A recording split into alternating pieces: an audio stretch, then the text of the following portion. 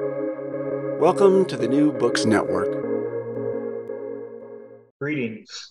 The following interview for Native American Heritage Month is a collaboration between the Faculty Association of California Community Colleges Amplifying Voices podcast, the New Books Network's History and Native American Studies channels, and academic press affiliates. I'm Ryan Tripp, your host for today's synergic focus on an essay collection entitled Understanding and Teaching Native American History, recently published by the University of Wisconsin Press as the latest installment in the Harvey Goldberg series. Kristofer Ray, a UNC-Wilmington professor of history, and Brady DeSanti, director of Native Studies and associate professor of religious studies at the University of Nebraska-Omaha, both co-edited the book and have graciously agreed to join us. Welcome, Chris and Brady. Hello. Thanks very much for having us. Really appreciate the opportunity to talk about the book. Definitely. Great to be here. Thank you so much. So to start, can you introduce yourselves and discuss your past collaborating as editors on this collection? And if you want to, you can adjust the cover if it's significant.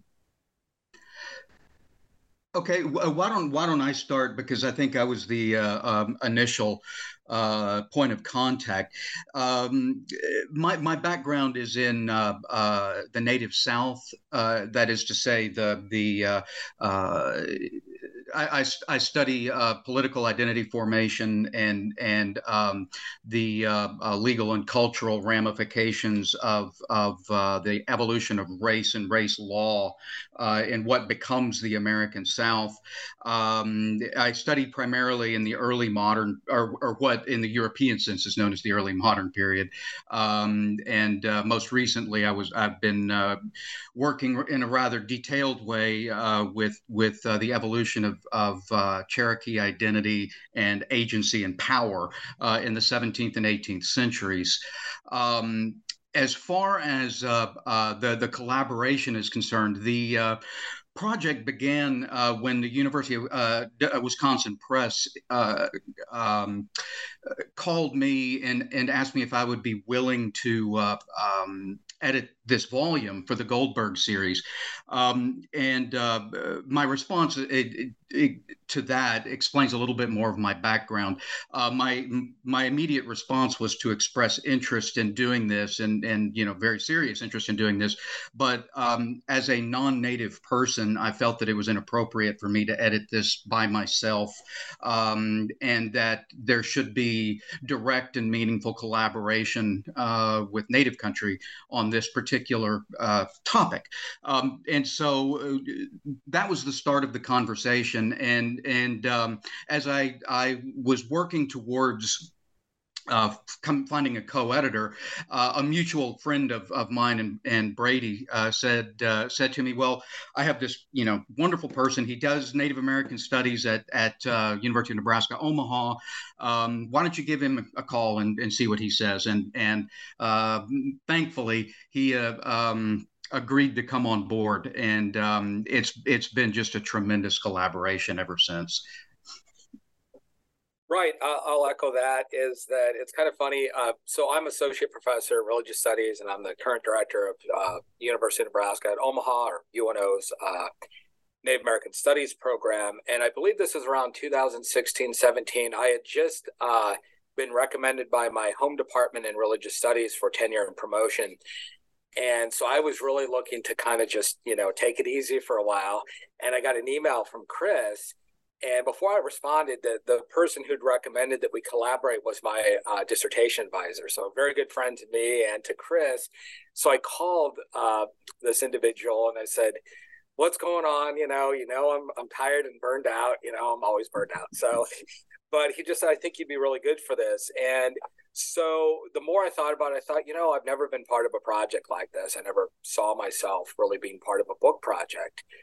And so I thought it was a good opportunity. And so I responded to Chris, and then we arranged a phone call, and we just hit it off. Chris has just been a real joy to work with. He's a great friend. And so that started our collaboration, and we work really well together. And we got some really good contributors that were very easy to work with, and we're very proud of the finished product. it kind of surpassed even my expectations. And so, yeah, that's where this project, sort of the genesis, came from. And I'm really glad that I didn't try and, wiggle out of it and so forth, because it was just like talking to Chris. And he really has, I think, pretty substantial experience with editing books and so forth. And this is my first foray into this field. And so it again, couldn't be happier with our collaboration and the finished product, and go from there. All right. As far as I'm sorry. As far as the cover photograph, Brady, if you're much more attuned to that. I mean, the photograph is tremendous, but he's an acquaintance of yours, I think. Well, I had seen one of our contributors, Josh Thunder Little, had that on his social media sort of desktop background. And it's from Standing Rock. It's an iconic photo taken during the Standing Rock, about the Dakota Access Pipeline. And the person who took that photo, I don't have their name ready, but obviously the publishers had to get permission from this individual, and they made a request that they said that there has to be Native contributors to this book and to this project. And there certainly are. And so they gave us permission to do this. And it's a very famous photo. It's sort of, you see that and you start to understand, wow, this is Standing Rock, and a very large intertribal coalition, even larger than probably than Tecumseh and his younger brother Tinkswatawas, and lead up to the War of 1812, which was obviously one of the largest. So we thought that photo basically demonstrates that we're not just talking about Native peoples as the past, but as people with ongoing histories and relevancy here in the present and so forth. So that's where that photo came from. And it's a wonderful photo. All right. So your intro for the collection begins with, indigenous people are crucial to America. Why did you choose this statement to inaugurate the collection? I think this actually builds upon what Brady was just saying about the photograph of Standing Rock. The statement, I think, makes a reference to American history, and where we started this project is to say the standard narrative of North America is incomplete. Because we've had a tendency for 400 years to erase the Native voice, which has led as a sort of very unfortunate reality to the peripheralization of Native people. When in fact you cannot understand North American history without placing Native people in that central position. In effect, it flips the script of the story of American development in many ways, and so that's where that was our starting premise, that you can't make sense of North American history without placing Native people in that central position, and everything else that flows into this volume starts there. I just wanted to clarify, indigenous people are crucial to American history. No, agreed. Right. Well, and to kind of build upon that, I think that we really wanted to challenge what is often referred to as a master history of American history, in which, the account was one of triumphalism with an agenda, right? And that had been passed on through the historiography that oftentimes would include Native peoples through stereotypical depictions, with Frederick Jackson Turner, that Native people were sort of associated with part of the wilderness to be overcome with westward expansion. And really the omission of Native voices from the historical record really after Thanksgiving. I mean, I talk to my students oftentimes, and they can be in AP history courses and so forth, and oftentimes Native peoples disappear from the historical record and from these accounts in terms of teaching and curriculum in high school and in some college courses after Thanksgiving, and maybe mentions of forced removals and relocations with the various Trail of Tears and so forth episodes.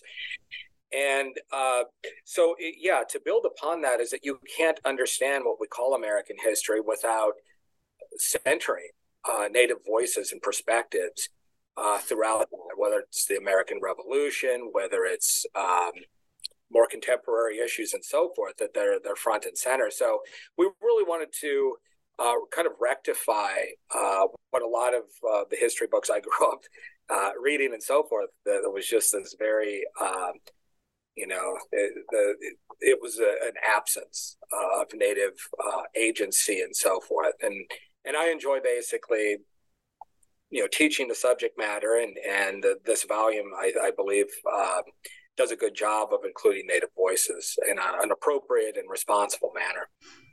So you've already alluded to this, but if you want to elaborate, you can. What are the purposes of the collection, particularly for teachers at all levels in higher education, and in the context of the indigenous lived experience, as well as the historical record? Go ahead, Brady, if you want to start. Well, we approached specialists in Native American history and Native American studies, various scholars and we really wanted to fit a need for high school American history teachers and some college professors of American history that wanted to include Native history and perspectives in their curriculum, but were insecure about how to do that in a responsible manner. And maybe they didn't have a frame of reference and a familiarity with the books and the scholarship out there. So we thought it would be very helpful to say, take your research specialization on various topics in Native history and studies and articulate in a chapter how you actually teach that to students. And we try to encourage our contributors to kind of focus on maybe classroom activities, whether it be class debates and so forth. So it's really about, a roadmap on how to teach these various topics, and to assist high school and college professors so that they actually had a good source, and with our bibliography and so forth, that they could feel confident in including Native history and topics in the classroom. Absolutely, and one thing that I would add to that is that in my admittedly not extensive experience with K through 12, and then at the general U.S. survey level at the college level, there's a tendency for teachers to engage in good faith, but nevertheless engage in mythology and stereotypes, and to accept grand narrative as reality when the historical complexity would suggest that the grand narrative falls apart. And so one of the key issues for us was to help teachers, whether it's at the high school AP level or at the undergraduate level, to move beyond myths and stereotypes and actually engage Native realities, as you noted, Ryan, the Native lived experience, both historically and in an ongoing sense. And by doing that, it reinforces not just the centrality of the Native narrative to North America's narrative, but it also reinforces the fact that Native people are still here and they're still shaping the American narrative in meaningful ways. And this offers somewhat concrete ways of addressing these issues in a sensitive way and in a responsible way, as Brady says, without that allows for the pushing aside of the stereotypes and mythologies that sometimes dominate our narratives. So this next question that I have requires a bit of an micro intro from me. So Theta produced reflective comments on Euro-American and Native American strict dichotomies and difference among Native communities in her essay, intersects with several essays in the volume, from Marvin Richardson's comparisons between racial classification and peoplehood to Anne McGrath's essay on a transnational and, quoting her, deep time history of the Native Americas as well as worldwide indigenous peoples. How did you approach editing essays on these particular topics and teaching reflections and perhaps the collection as a whole? Did the authors have free reign, or please elaborate? Yeah, if you don't mind me starting, Brady, we did in effect give everyone free reign. We approached our basic game plan as we started to envision the volume was to ask individuals who are specialists in specific topics that we felt were crucially important to get across, and so understanding that these individuals are experts in their fields, we did give them free reign. We asked them to minimize historiography speak, because this is not a volume that's intended to deal or to help people with research. It's because it's specifically teaching focused. We asked. Or the only real limitation that we put on anyone was that they talk about what they do in the classroom. How do they teach the topics that they are expert on? And what we got for rough drafts was really, to me, was exhilarating, inspiring, because everybody seems to take a slightly different approach to the classroom, but everything that they offer really interconnects, as you note. These several of the essays interconnect with certain themes and certain ways of doing classroom activity, and it made it very easy to create sort of thematic coherence. And then the one other thing that I would add to this is, in the case of someone like Theda Purdue, Anne McGrath, or Don Fixico, these are senior scholars. And so we ask them to step back perhaps from specific topics and instead just reflect on the idea of teaching Native history. So we divided the book into multiple parts, and the senior scholar section is really all these broader reflections on what they've seen in the classroom and how they approach these meta topics, if you will, such as transnational indigeneity, or in Theda's case, she talked quite a bit about her own career and how it evolved and how her teaching evolved to fit her career. And so it all turned out to be very thematically coherent and fit together well within the context of us letting them write what they wanted. Yeah, I mean, that's a perfect summarization, Chris. I agree. I think that having, Fixico and Theda and so forth as senior scholars in the field, really to kind of comment on what's known as ethnohistory, which develops as a field after the Indian Claims Commission and so forth, to give that rich perspective, because they were there when a lot of sort of new ways of approaching American history, the New West, if you will, and American Indian history in the late 60s, 70s, 80s, and so forth. And a lot has changed, different approaches and so forth. And they have the perspective of a lot of the institutional dialogues that have taken place through the decades. And they've been in the classroom. They have that rich perspective. And so that's, to echo what Chris is saying there. And again, I'll also, just reiterate too, that all of the scholars in our books are top-notch researchers, and that's great. And I hope people read, their articles and books and so forth. But like Chris said, we really wanted to emphasize the pedagogical approach here, because for other teachers to say, hey, that's a really good idea to include my students, to hear their voices. A lot of what is in that book and those chapters is really a way of opening discussions and classroom dialogue with students who oftentimes, if you're just talking about your own research and so forth, they're just going to remain silent. And some of them may remain silent even when you're trying to include them. But this is a way of really getting some good perspectives from students and activities and learning how to approach a wide array of topics in Native history and studies and so forth. So that was really our limitation, is if you gave us something that was just like good research, we'd say, well, can you make this more about how you actually teach this subject to students in the classroom? Mm-hmm. And if I could just build a little bit more on that, one of the key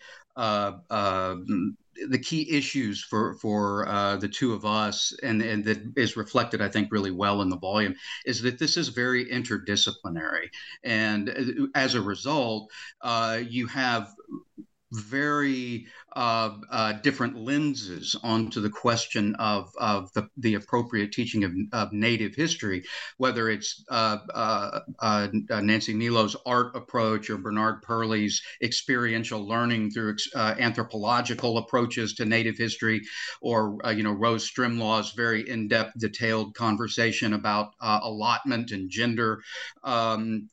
All of these lenses offer a number of different and very interesting and useful in the classroom approaches to better understanding and teaching Native history.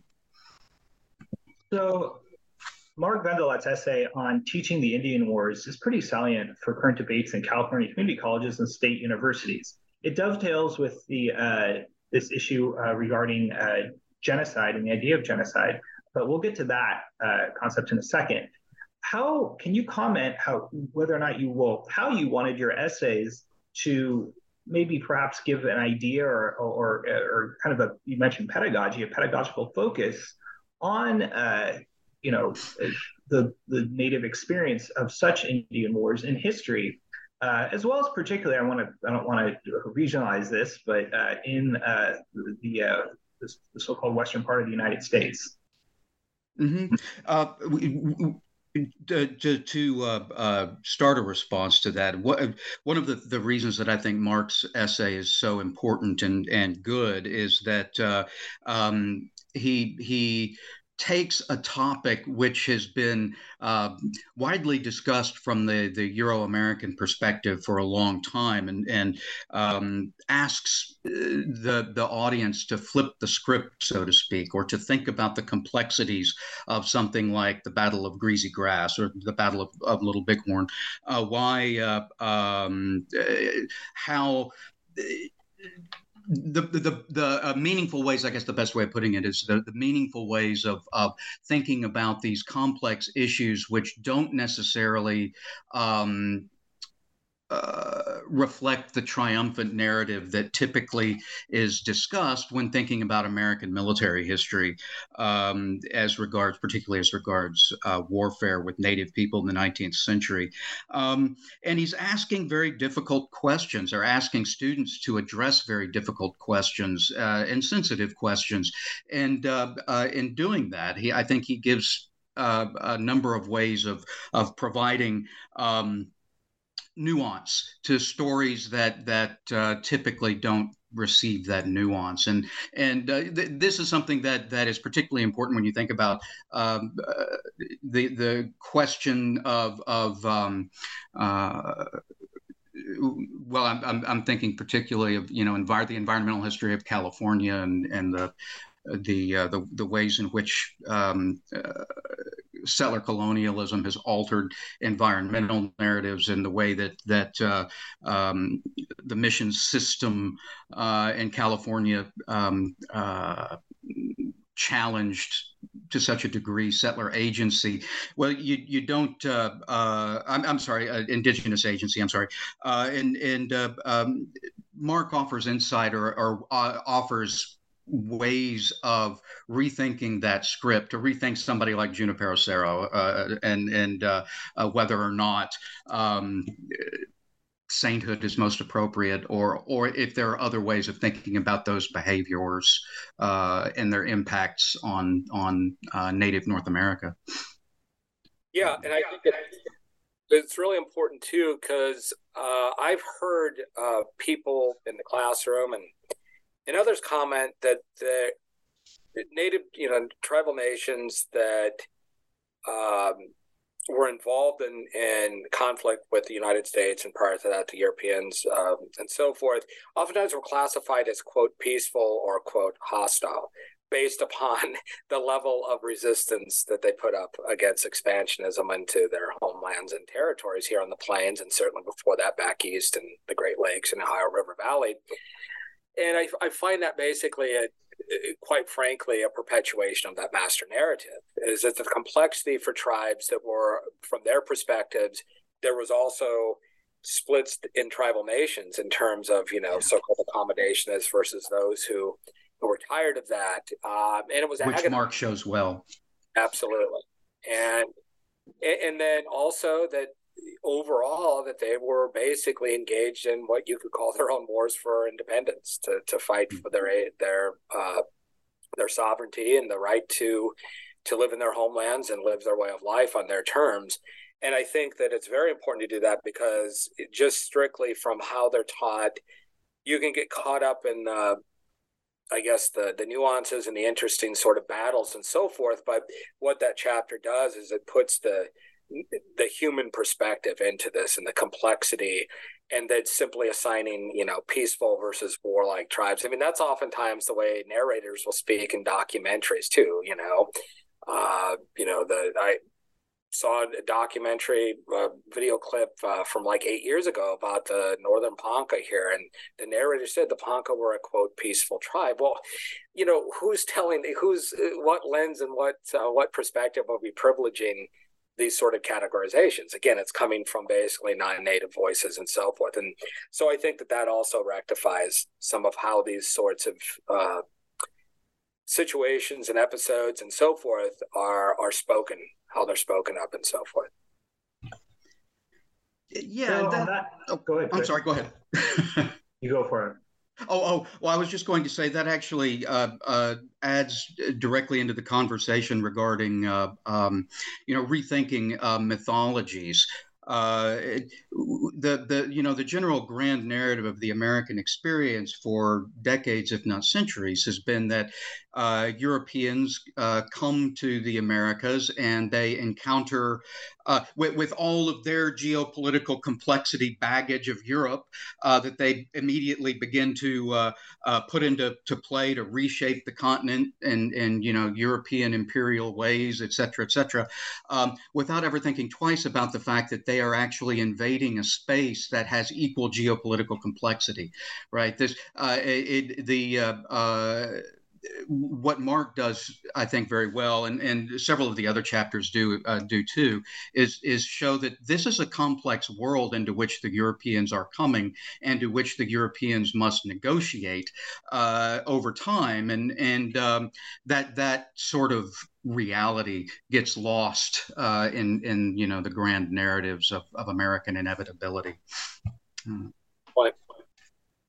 When you register with the Selective Service, you remain eligible for important benefits like student loans and grants, federal jobs, job training, and in some cases, a streamlined process for U.S. citizenship. Register today to help ensure a secure future for your community and the United States of America. Visit sss.gov to learn more.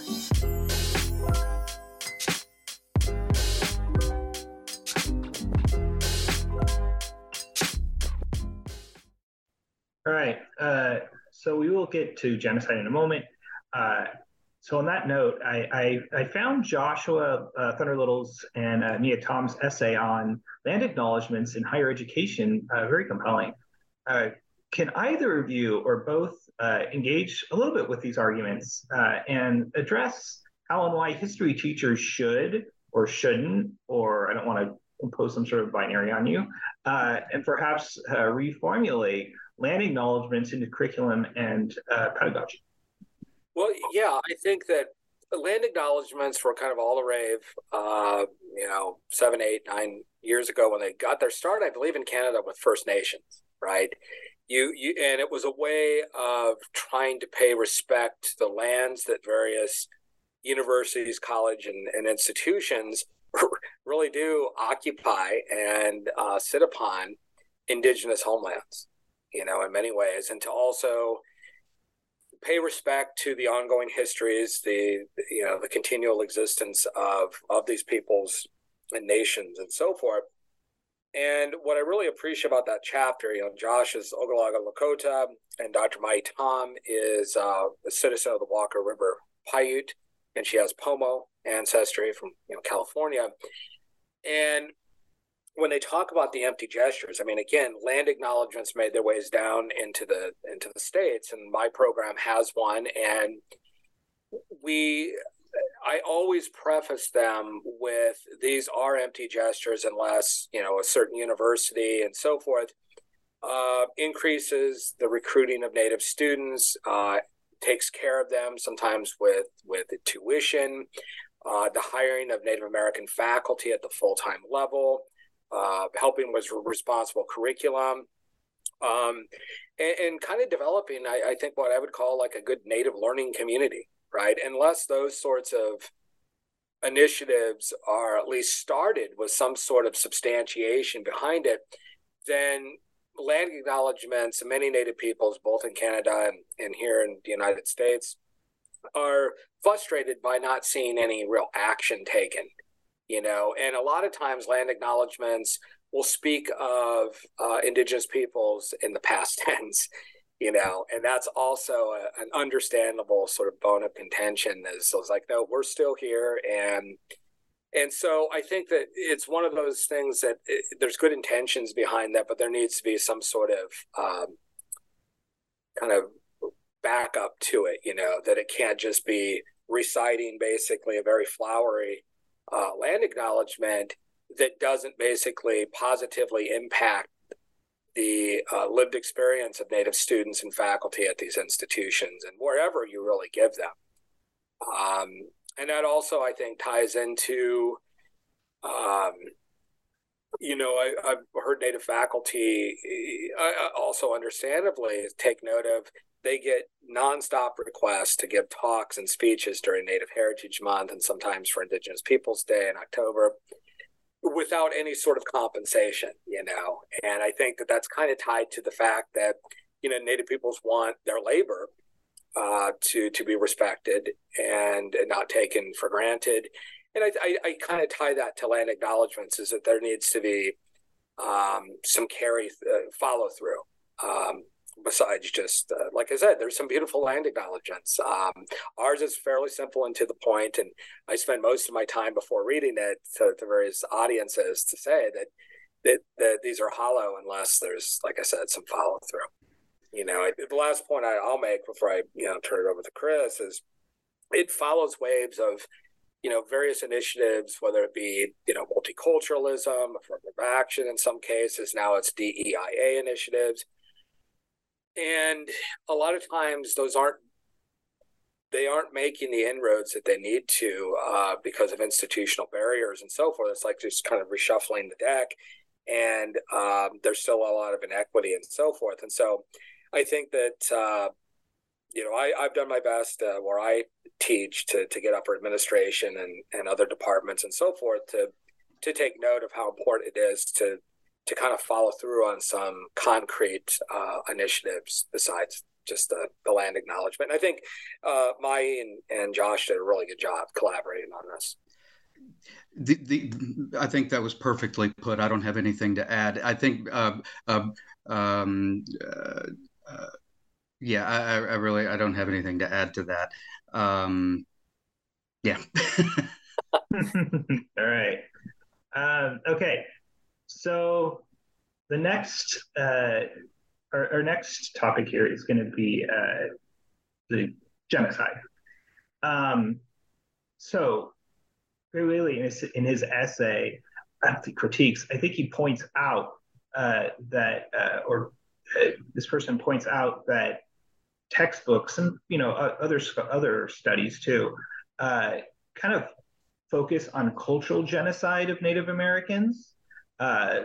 Still address violence against Native bodies and violence against landscapes and environments and seascapes. But there's definitely just kind of a focus on cultural genocide, which is, I think, very, very important. But how and why is this concept connected to, yet distinct from, the genocide and studies by, for example, Benjamin Madley. I bring him up because I use Madley, and there's been criticism of that study, so I give a variety of studies actually on this issue. So that's why I wrote the example. Can you provide any advice on approaching genocide in the classroom? Brady, go ahead. Well, I'll let you start. Oh, okay. Yeah, you hear us playing a little bit of ping pong here because it's a difficult question. I think, for me personally, I think genocide can be well, it's a topic that can raise hackles if you are under certain political pressures from if you're teaching, say, at the high school level or what have you, in terms of suggesting that the United States might have greater complexity to it than they want to put into the classroom.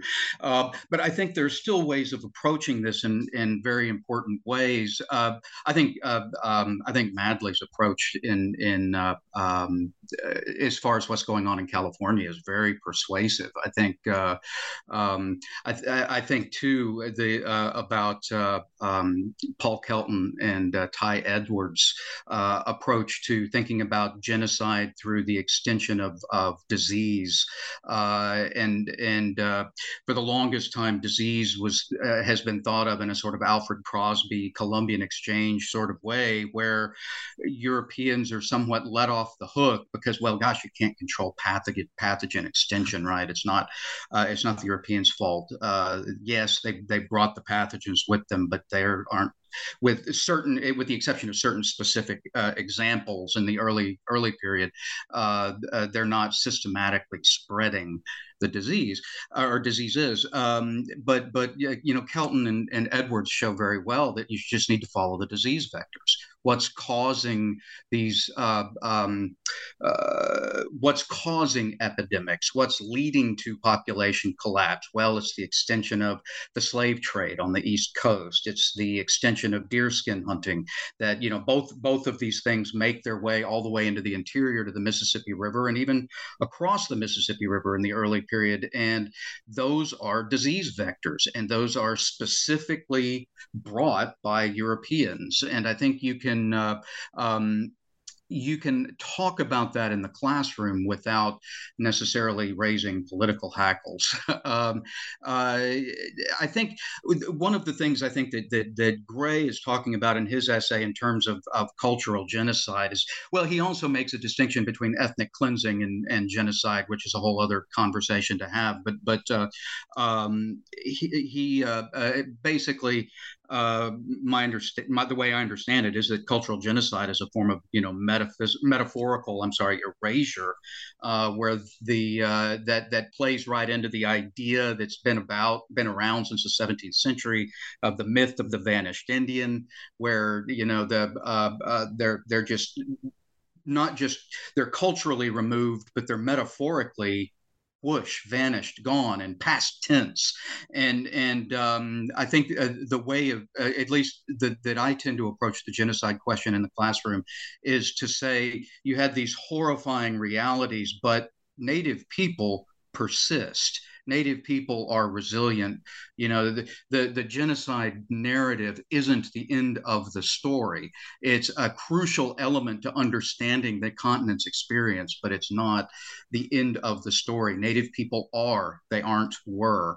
This is particularly critical when thinking about my particular field of the Native South, where Native people are metaphorically erased in 1838. And I mean, it's metaphorical and cultural genocide that persists to this day. Some of my closest friends Native friends in the Native South talk about how people say, well, you can't be Native. There aren't any natives in the South, right? They were all removed. Well, No, not true. And the cultural resilience of groups like Halawasaponis or Lumbees are proof of that. And so I think that's a long-winded way of at least how I think about the issue of genocide and how the classroom should deal with it.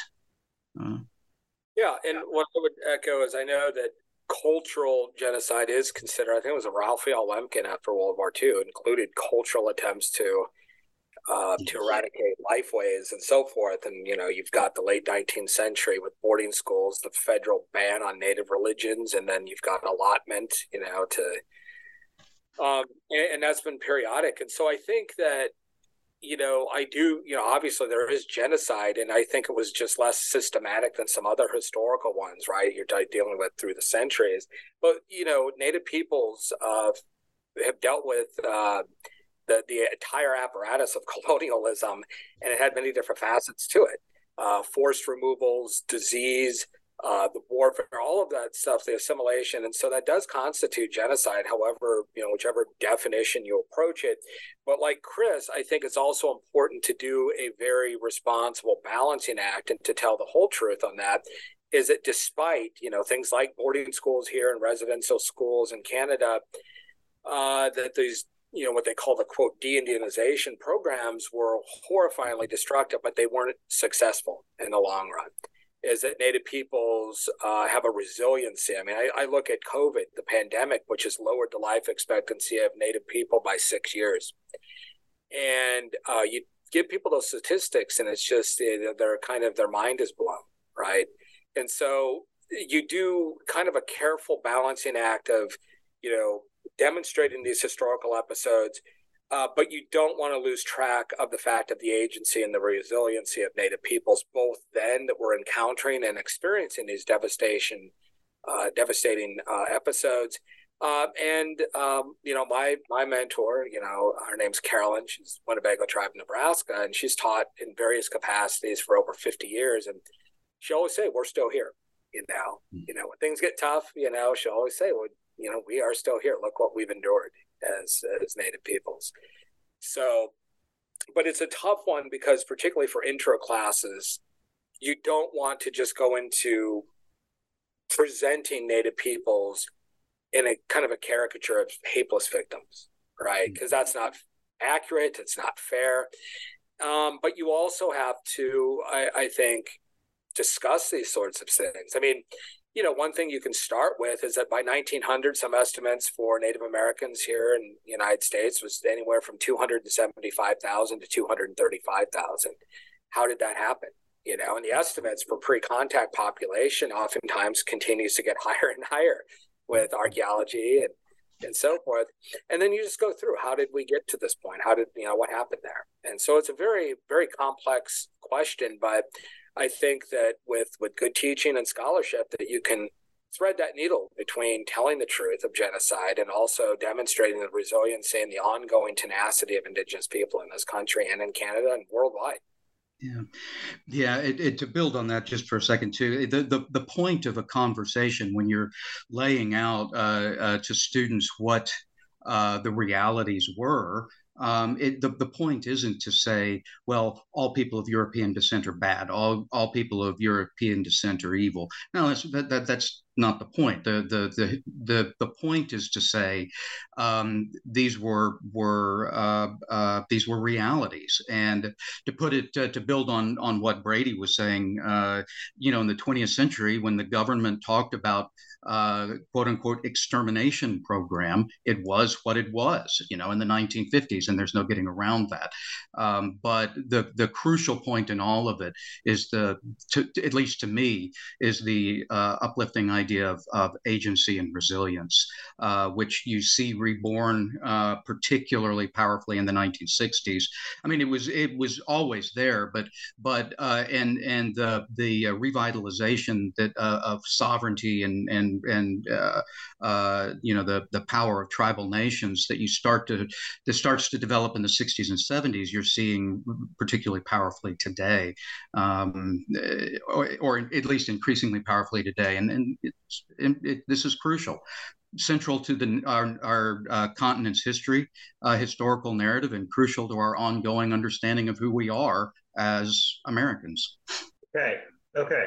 So this question is directed at Brady. Oh, Chris, if you want to chime in, you can.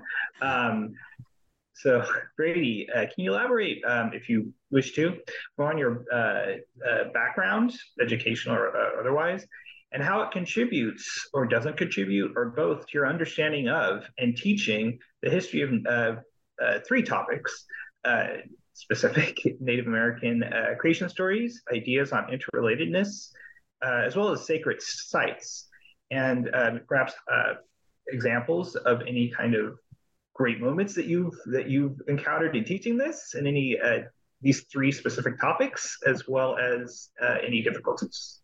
Right. All right. Well, big question. And I'll have hopefully a big answer here. I'll start with the fact I was adopted at birth. And it was in my late teens that I connected with my biological relatives. And I have kind of an interesting, I guess, pedigree. My biological mother, who I knew for over 20 years when I made that connection, is Lac Courte Oreilles Ojibwe out of Hayward, Wisconsin, and we have ties to the Bad River Ojibwe, also in Wisconsin. And then my birth father is from Havana, Cuba. And so I jokingly would tell people I'm Cubibwe. And I have my birth siblings, I think, are pretty good with Spanish. They live in Chicago. I am still here trying to learn Ojibwe, slowly but surely. And so I grew up with a non-native family who it's just been the best parents I could ever ask for. And I was very blessed to have this opportunity to be raised the way I was, and also to meet my birth family. And I made that trip with Carolyn, who I mentioned earlier, up to Hayward. Her mother was alive at the time and had been separated from her brother, Clifford, in Black River Falls, Wisconsin, where the Ho-Chunk Nation currently is. So you've got the Winnebago tribe, Nebraska, the Ho-Chunk Nation up in Black River Falls. And so Carolyn said, hey, let's just get this road trip going here, and Mom can meet her brother and you can meet your family. And so that changed everything for me. And so I am a citizen of the Lac Courte Oreilles Ojibwe tribe out of Hayward, Wisconsin, but I was hired at UNO as a PhD student, all but dissertation, at the University of Kansas in 2007. And they had this special program where UNO's Religious Studies department hired me on, and I would teach some intro classes while I finished my dissertation, which took far too long. And I thought I was going to have to go back to Toys R Us at the time. I didn't think it was going to work out, but I finished, and so my home department is Religious Studies, and I'm the director of Native American Studies program. I think that knowing, for me, I take the approach that I always want my Native students, Native friends, Native faculty, and everybody to know where I'm coming from, which is an honest place. So I'm always very, very quick to point out I was not raised traditionally Ojibwe or Anishinaabe, as they refer to themselves in their language. And to just let people know that, I replaced another mentor of mine who just turned 88 last week. And they came to my class today. It was a great honor to have them still be able to guest lecture. So I inherited this position. And of course, it's a weighty topic, Native spiritual traditions, Native American religions. And I have, with the grace and kindness of many communities here in Nebraska, which the Lakota ways are very prevalent. And so participating in ceremony and being able to talk to elders and some medicine people and so forth has been enlightening, and it's been a really rich and rewarding kind of walk for me. And I think it served me well to just let people know I'm not trying to say I'm a master or practitioner of Native American ceremonies, is that I can speak for what I've experienced. And but I don't claim to be, the super expert. And that has kept me in good stead with Native communities, is just being honest on that.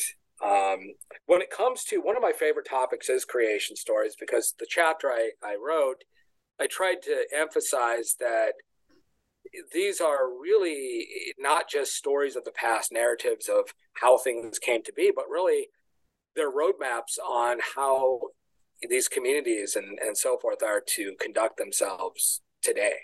They look back to those. And usually I really was fascinated by the idea that in many indigenous creation stories, humans are amongst the last to arrive. And you could say that, well, we're the sort of, save the best for last, the cherry on top of the creation sundae, so to speak. But really, indigenous people interpret that as that we're like the younger siblings of what came before us, plant and animal relatives, the waters, the rocks, the clouds, the stars. And those stories are illustrating that, you learn how these other than human persons, right, non-human persons conducted themselves.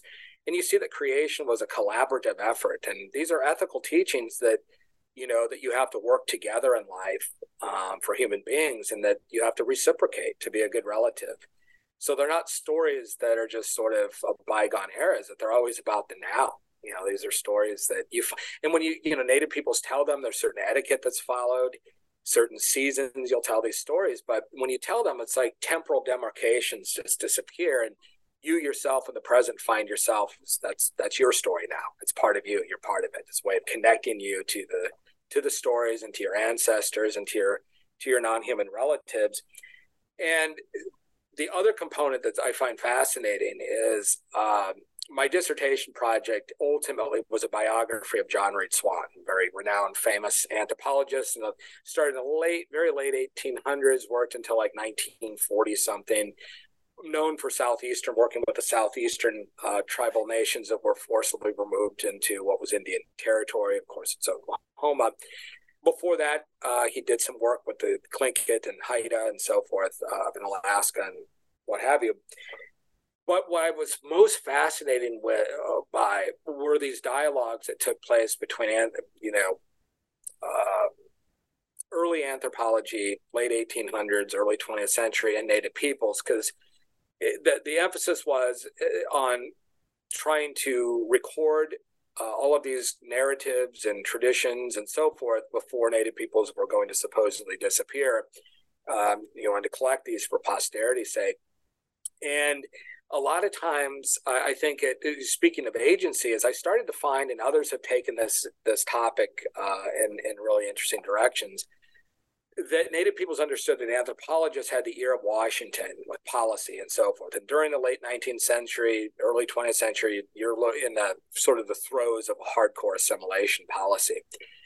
And so what I found is that many Native peoples would agree to speak to anthropologists, but they intentionally would editorialize current events, what was happening to them. So they would shoehorn recent policy developments that were adversely affecting their way of life into the form of creation stories. And it was a way of trying to say, look, see us as people of now with our own needs and so forth. And they were trying to, in a good way, manipulate the anthropologists who could go back and sort of talk to Washington to change policy, because of course Native peoples weren't able to do that. And initially anthropologists sort of said, boy, this is a sign of cultural decline. This is so sad, because they're inserting contemporary issues into the form of the creation stories. And finally some of them got it, and they started to argue in Washington for a better humane policy towards Native peoples, that change from what we call like cultural evolutionary approach, which you categorize people as at the savage stage of development, the barbarian, and of course you'll eventually get to the civilization stage.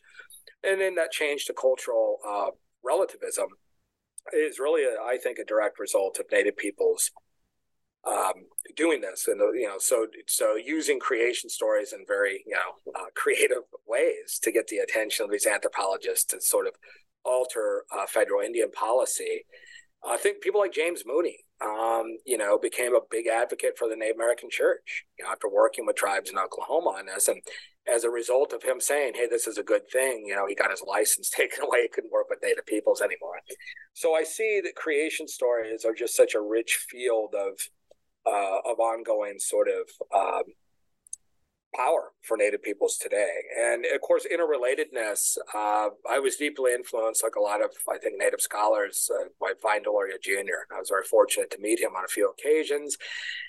And how he understood this, and this has been sort of substantiated in my further research, is that the starting point for making sense of the world is interrelatedness, that things go together. You find in native languages, phrases and so forth, whether it be Matakiase, the Lakota, all my relations, or here with the Omaha and the Ponca in Nebraska, Iwade, Wangade, that we are all related, all my relatives. And just sort of seeing that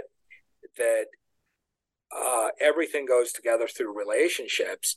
And then interrelatedness is so tied to creation stories because part of being a good relative is maintaining those relationships through reciprocity. And the goal is to maintain balance. And so you've got to basically see that things that don't necessarily maybe go together do through relationship. I mean, one of my favorite examples would be they would always say that you'd find the bison here on the plains and they love sunflowers. They just frolic all over the ground, be covered in them. And you always found blackbirds in the vicinity, sometimes perched on their back. Well, all of that sort of rolling around on the soil would, show insects and so forth. So the blackbirds would get kind of a free lunch. But in a lot of stories, it was taught how these two distinct peoples became good friends through stories and so forth, that they went together. So there's the intersection of sacred knowledge and practical everyday knowledge. Then there's no distinction between that, And then finally, when it comes to sacred sites, is that it's so crucial that's the frame of reference that so many Native peoples historically use to understand themselves. It comes from that perspective of the land, which is like a relative. And if you live in that place long enough, you become that place, in a sense, your identity. And that you have an allegiance to that place where you perform ceremony. And of course, many sacred places now are in national parks and so forth. And I'm happy to report that a lot of parks rangers and services and so forth are very open now to working with Native peoples. Like Effigy Mounds is one of my favorite places in Iowa, which is right by Wisconsin. And you couldn't have a better, friendly staff that allow Native peoples to perform ceremony there and so forth. And the other thing to keep in mind about place is that, we understand that from a Western historical approach, which Chris and I are trained in, is that we have kind of a temporal approach where we kind of privilege chronology and when something happened. And for Native peoples, it's not necessarily when something happened, it's where it happened. So there's a spatial approach to doing history in which the land becomes a kind of a history book in which stories of things that happened to your community and so forth, you go to that place and it's associated with an event and a story and so forth. And so all of those things with my own background, and I always tell people I'm still learning, I'm kind of an ongoing work in progress. And just for me, with my identity is to always being honest and so forth about the limits of my knowledge and experience, having grown up in a non-Native family, because really people have just kind of taken me under their wing and just been really gracious with their time and with their knowledge and so forth. So I kind of go into that in my chapter because I've had Native students before my class, and I learned that and I never did this because it happened to me as an undergrad sometimes, that someone would say, well, you have Native heritage or what have you, and so you become the person that the teacher wants to validate what they're saying or to call on you nonstop. And a lot of Native students don't necessarily want to be called that, even if you're not meaning to embarrass them or whatever.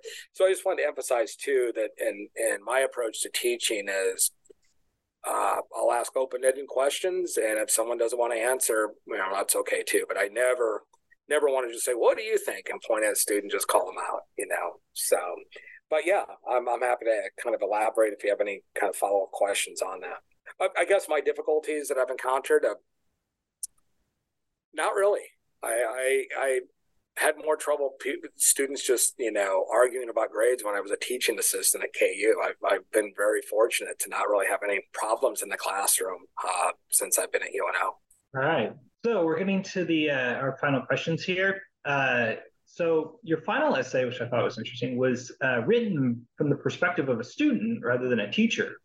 What do you hope students can glean from your volume? Actually, this is a perfect segue from Brady's last comment there. The reason that we included the the student perspective. And by the way, she's about to enter the classroom as a teacher herself before much longer. She's about to complete her PhD in archaeology at Cornell. But she's her point was to remind teachers that just because she is Native, that does not mean that she should represent Native people in the classroom. She herself is still learning her heritage. She's still learning the Tuscarora language, and it made her very uncomfortable as a student, as an undergraduate, to as Brady put it, to be put on the spot, for people who, in good faith, might have said, "Well, gosh, Taylor, you're Tuscarora. What do you think of point X?" Tuscaroras may not have ever set foot in California. What would they have to say about the California indigeneity, right? And so that was the central point of the chapter, or of her piece, is a cautionary note to just to not to try to pin down Native students in ways that can make them uncomfortable, or in ways that they aren't necessarily experts. I'll stop there. Brady, if you want to add. No, I think it was an excellent chapter, and for Native to have the perspective of a Native graduate student in archaeology, which is a discipline that started off as a colonial discipline, and then, of course, with repatriation with NAGPRA in 1990, that I think is very helpful to have Native representation in those fields, whether it be archaeology or anthropology, to really serve as sort of a bulwark, if you will, against further colonization of those disciplines, and to help make them more responsible and accountable to Native peoples. And so her perspective, was very enlightening, because when it comes to things like repatriation, I guess, before she wrote that, I was kind of thinking NAGPRA is very successful here on the plains, but she had some cautionary tales about what's going on back east, that it's not quite as progressive of an attitude as I would like to see. So I thought that was very helpful. And just to sort of, echo what Chris said, is that, that chapter does emphasize is that let your Native instructors and students be who they are, without the added burden and sense of responsibility of having to sort of be a spokesperson for all Native people. Right. Yeah. It's almost, I tell my students sometimes, okay, well, I'm of English descent. So, should every question about England come to me? What do I know about England, right? And beyond that, what students can glean from the volume, I think the volume offers students good questions to ask their teachers. Right. These are for students who are committed to the idea of better understanding Native history, heritage, and culture. The book offers a blueprint for thinking about complicating the classroom, and ways that they can, with their instructors, they can learn to move away from the myths and grand narratives that typically define the American experience. Okay, so kind of wrapping things up here, do you have any additional guidance for our listeners in California and the wider United States, perhaps the world? I would just say that encourage as much, learning about Native people's history, contemporary realities. I'm so glad to see that pop culture, is starting to have more Native creatives in control of the portrayal of Native peoples, whether it be reservation dogs and others. And so I think that's really good, because when you add that Native voice, whether for a movie at the script writing level and director and actors, that's where you see a lot of magic happen, and I think that if our volume can help kind of spur a greater interest and engagement And there's so much good material out there, and just to keep at the forefront the ongoing histories that Native peoples are here, and the relevancy throughout the historical record is very powerful. So, I just would encourage people to continue to engage with what's out there and to learn as much as possible with contemporary issues facing Native peoples and so forth. And there's a lot of really exciting things going on in Native tribal nations and communities and so forth. And so if we can play a part in increasing that engagement, then I consider this a success on that front. Absolutely. To build on that, I would say for me the best advice I can impart as a non-Native person is to emphasize the need to approach the topic with respect and humility and seriousness. I would also say that, what I'm about to say, I fully recognize, Brady and I have chatted about this. I fully recognize that it can be a controversial subject, but if reaching out to Native communities near where you are, and offering to collaborate. And I emphasize collaborate. It needs to be a partnership. It's not a good idea to reach out to Native communities and tell them what you're going to do, and you're going to bring your students. And no, to collaborate but to reach out with that understanding is another a layer of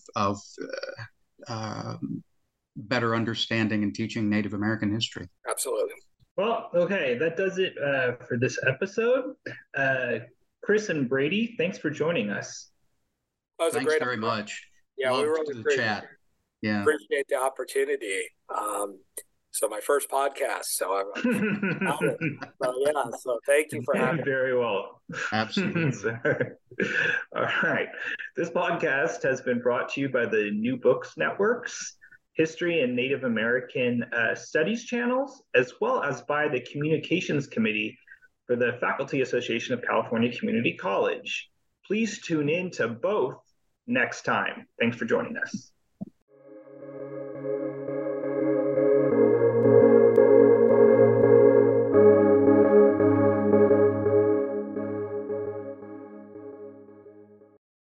Judy was boring. Hello. Then Judy discovered ChumbaCasino.com. It's my little escape. Now Judy's the life of the party. Oh, baby, mama's bringing home the bacon. Whoa, take it easy, Judy. The Chumba life is for everybody. So go to ChumbaCasino.com and play over 100 casino-style games. Join today and play for free for your chance to redeem some serious prizes.